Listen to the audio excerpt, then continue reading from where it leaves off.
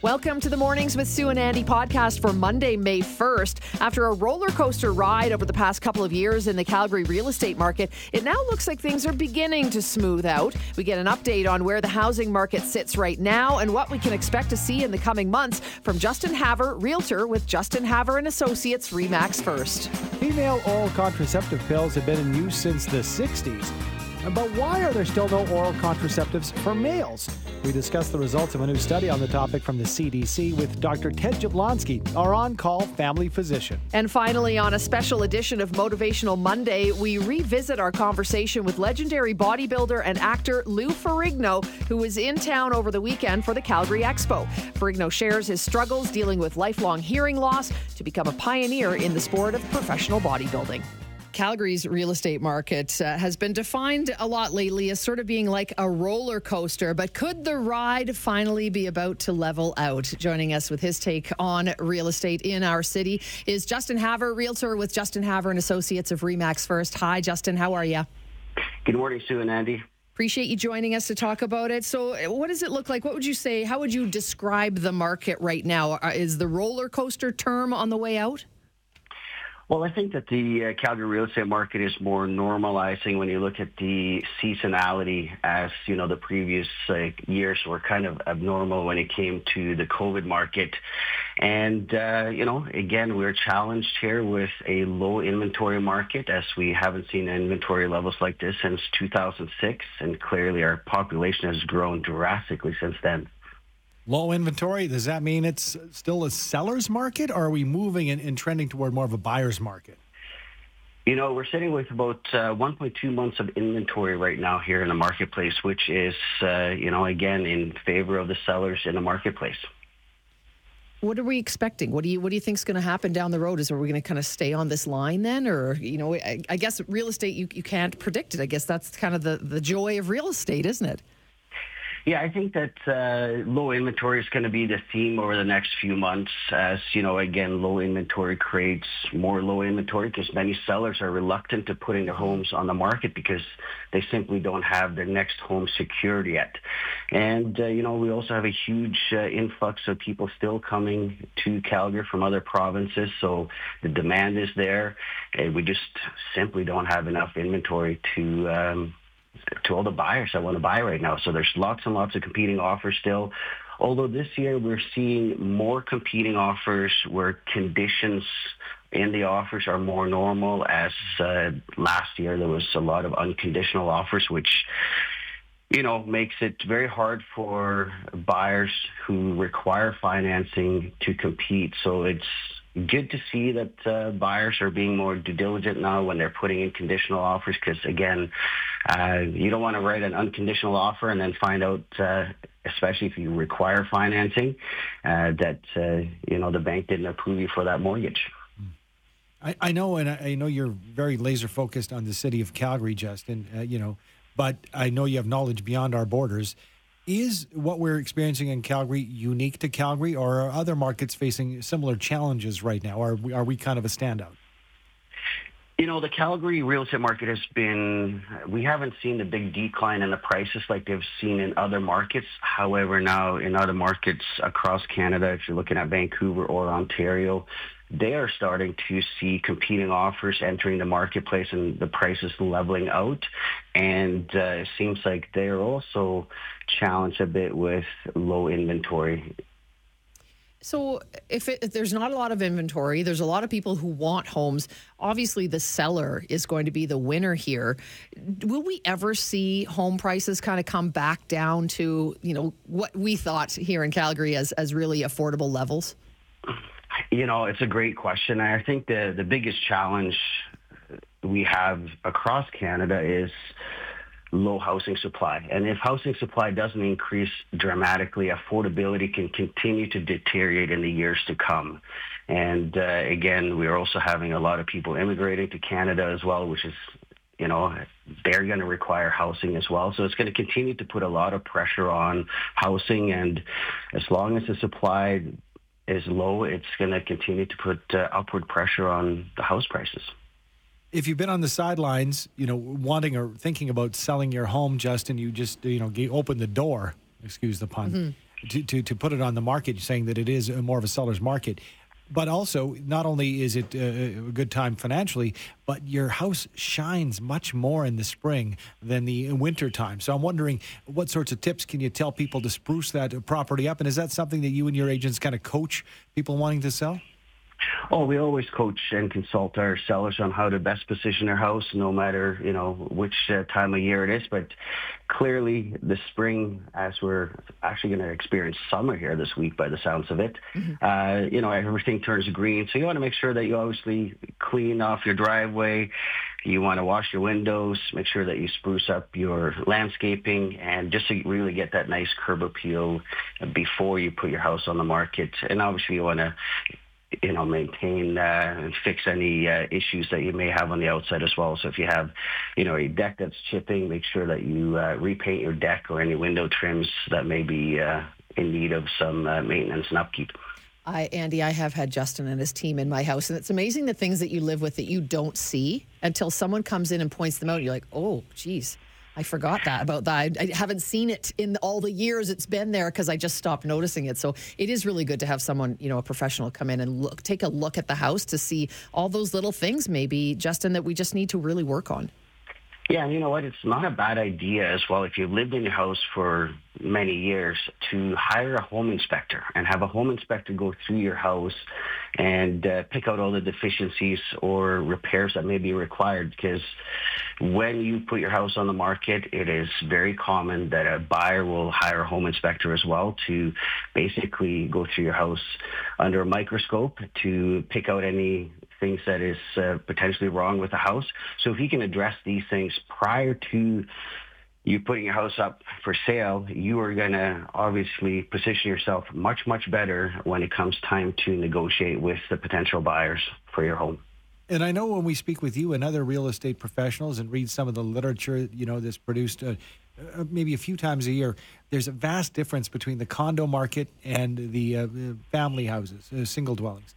Does that still exist in the city of Calgary, and we get a better deal with a condo these days, or is it more difficult to get in? Well, the apartments condo segment is the only segment in the market that we saw an increase in total sales compared to April of last year. So this April, we saw an increase of 14.3%. And all the other segments in the marketplace, we saw a decrease in the number of sales compared to April of last year. However, in the overall market here this April, we actually saw a decrease of about 21% compared to April of 2022, which is a big improvement from the 40% decrease that we saw in March compared to March of 2022. So, again, more and more people are entering the market here. Summer is here, or should I say spring, and that brings people out to look at homes as well. And if you are a buyer that is looking to purchase, please ensure that you have all your financing in order prior to yourself going house hunting, because if you do find that house that you absolutely fall in love with, you got to be ready to act, and that means that you also got to have your deposit in hand as well. And if you want to get ahead of anything that's coming to the market here, you can also visit comingsoon.ca, where you'll see sellers who are in the midst of preparing their home for sale that will be entering the market in the coming weeks. Comingsoon.ca, as well as justinhavre.com. Thanks, Justin. I always appreciate your take on it. Thank you for having me. Have a wonderful day. You too. Justin Havre, Realtor with Justin Havre and Associates ReMax First. Despite years of promising research and trial results, we appear to be no closer to a commercially available, on-demand male contraceptive pill. So what gives? Is this a case of science still struggling to get a drug to production, or a lack of public interest in this form of contraception? To discuss, we're joined by Dr. Ted Jablonski, our on-call family physician. Good morning to you, Dr. J. Good morning. All right. So why don't we have a male pill, Dr. J? It appears it's actually a lot more difficult to create something that has no side effects in this realm. So in regards to your intro, it's a bit of both. Science has struggled to make it, and when they've made something, it hasn't been tolerated so well, so it's been dropped fairly quickly. And this is 50 years of trying so far, and we still aren't even close. So many things pop into my head on this topic, Dr. J. First of all, who's trusting a guy who says they're on the pill? I'm not sure about that. But so with a woman, the woman's contraceptive pill, the pill that's been around for forever and ever, are there some side effects from that? Yes. In fact, there are statements made that if the contraceptive pill was brought to market today, it would never make it to market. It would be shut down by our regulating bodies because its side effect profile is actually not as good as it should be. The initial pills are in the 60s. We've come a long way over the past 60 years. Pills are less side effect provoking because they're lower in hormonal dosing. So the dosings are much, much lighter, and the pills are way, way better. But they're actually not free of side effects for a lot of women. Wow. Okay. So when we look at this, is this the case that this is the way it has been done, and the societal norms have been this is the woman's responsibility, and we can't see past that? Is that something that would have to be done via marketing or some kind of a campaign? Well, yeah, potentially, yes. As to Sue's comment, women have traditionally taken on this responsibility, and do they trust the guy, right? And there's a problem right there. Like, it would have to be a bit of a shift. And the shift, and what would we use, right? So right now in trials, they've had injectable versions of this, gel versions of this, pill version of this. The latest, greatest is potentially a very fast-acting pill. So this would be taken 1 hour before, and would be instantly or very quickly effective, and would last a few hours, and that's it. So the on-demand could be the way to go. And, the question is about responsibility. Could we shift it so we could have something that worked that quickly, that everyone knows it's been taken, and we have time, and it works, and away we go? That would be a huge shift to how we do things today. And not likely. So I'm curious, is it, in terms of the different types of birth control that are out there these days, obviously, we kind of all got that lesson in school, but I hear more women, when it comes to the female pill, using the IUD. Is that something that's super effective and not as perhaps dangerous with the different side effects? Yeah, it's a very different approach, and it has become much, much more popular. So back in the day when it first came out, they were very difficult to work with. Now we have ones that have hormone in them. They are much, much easier to work with. They're more effective, and they stop menstrual cycle.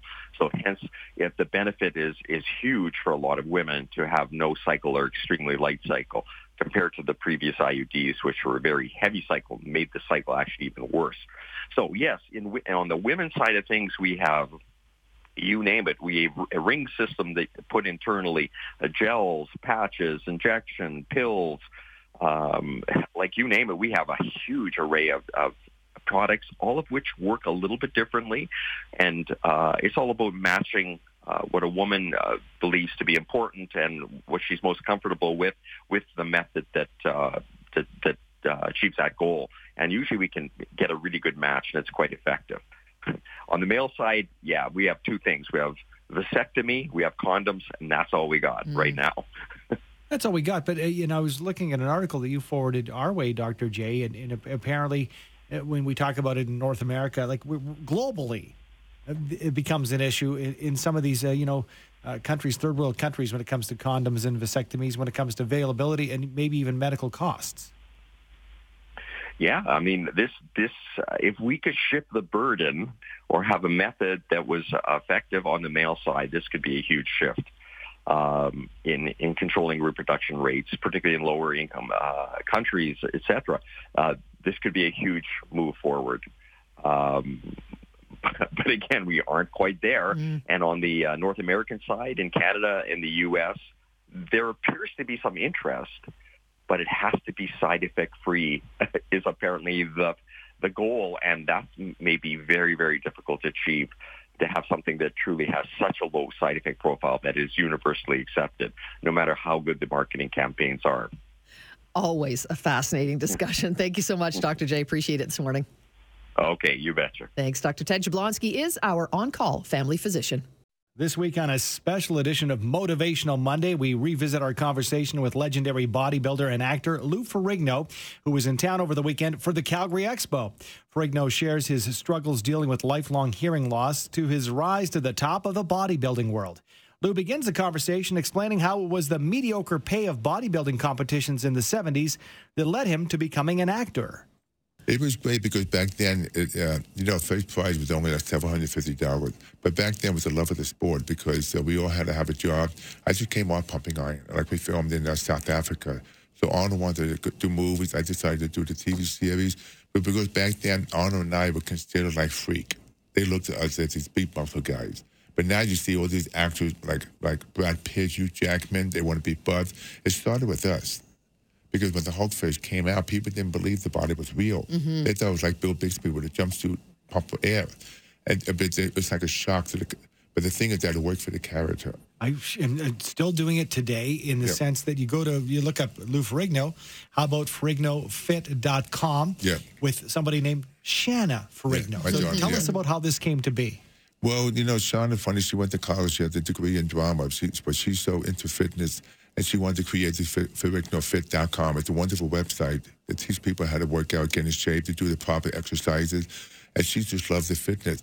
So now eventually we get involved doing equipment, but the fitness has been my whole life. But it's amazing how my kids, they all became personal trainers. I never pushed them to be a trainer. They just loved it. Like my middle son, Lou Ferrigno Jr., he's an actor. He's filming SWAT. He's doing many different TV series. That's incredible. But it's funny they went with the fitness side of things. I mean, Lou Jr.'s acting as well, but they've gone with the fitness side of things as opposed to getting into that acting world. Exactly. Yeah, interesting. Now, is that right that you started bodybuilding at the age of 13? 12, yeah. 12, 13. So was it because of your hearing impairment? Did you get picked on as a kid, or what did that seem like? I was very introverted. I was very bold as a kid. I had a severe speech impediment. I had a profound hearing loss. So apparently, I used to read these whole comic books. I stupid made a comic book to escape the pain, the rejection. So for me, when I discovered fitness, bodybuilding, I realized that was my passion because I could not participate in a team sport. I was very limited at the time. So bodybuilding was my passion. And I just loved it so much because back then people condoned me. They said, you're working out with weights, eating steaks, you're not making a living. Maybe they thought something was wrong with me. All I talked about was barbells and dumbbells. But it was my passion. And look where it was taking me. Mm-hmm. Yeah.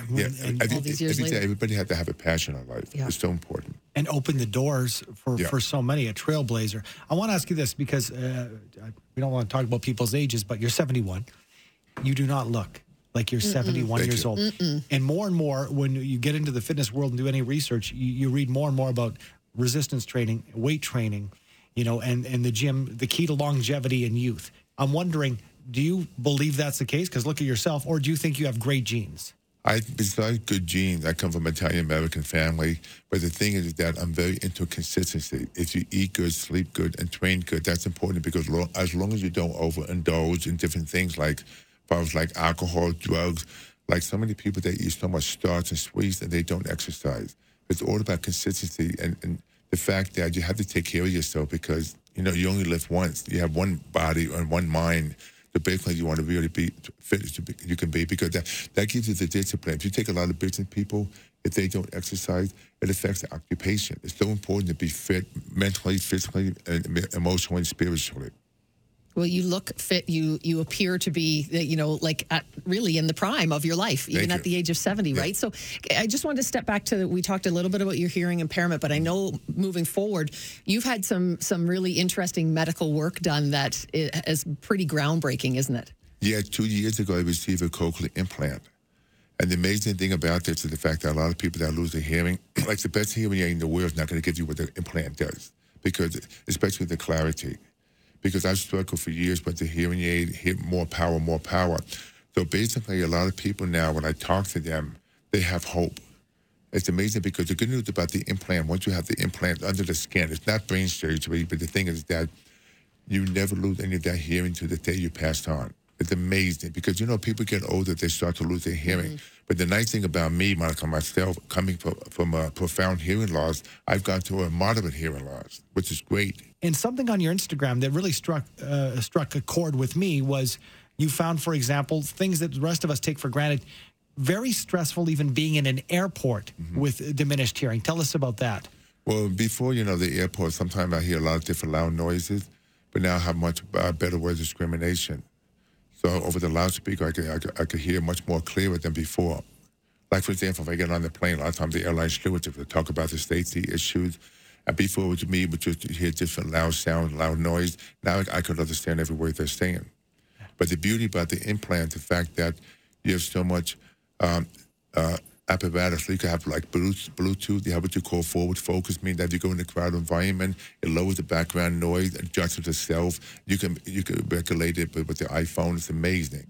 Incredible. Amazing things that can be done, amazing things that you have done. Is there anything in the life of Lou Ferrigno that you've not done yet that is still on your bucket list?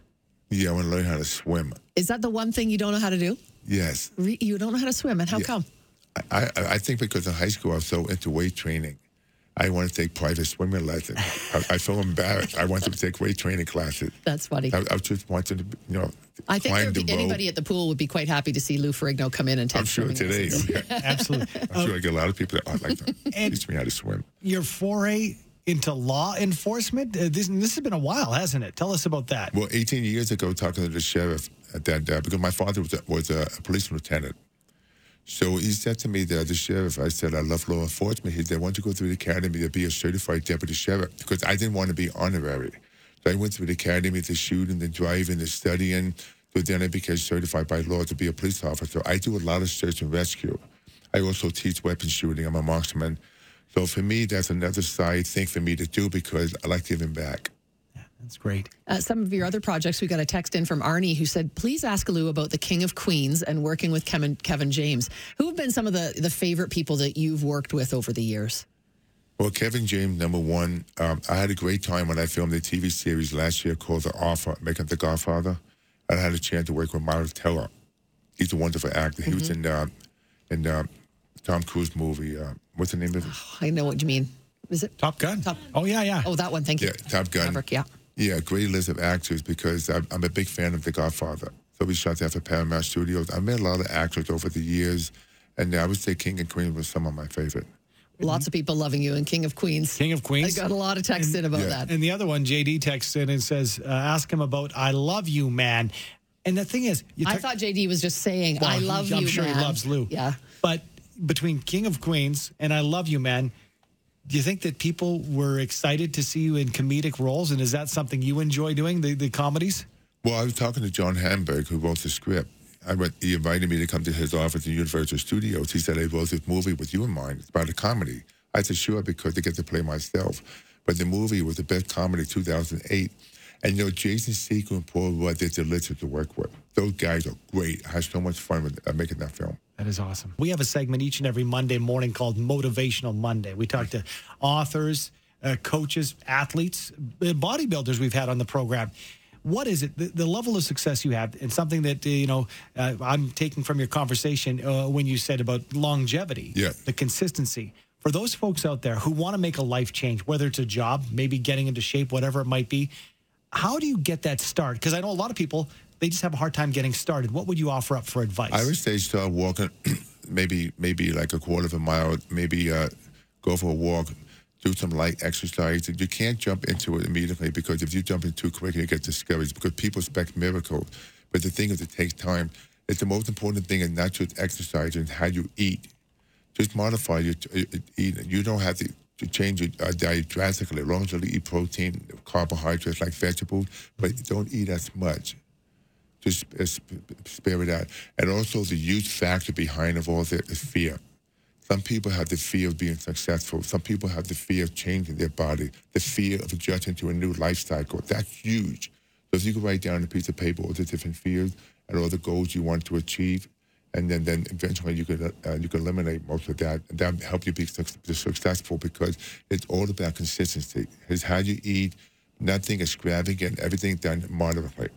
That was legendary bodybuilder and actor Lou Ferrigno, and you can find out more about him at ferrignofit.com.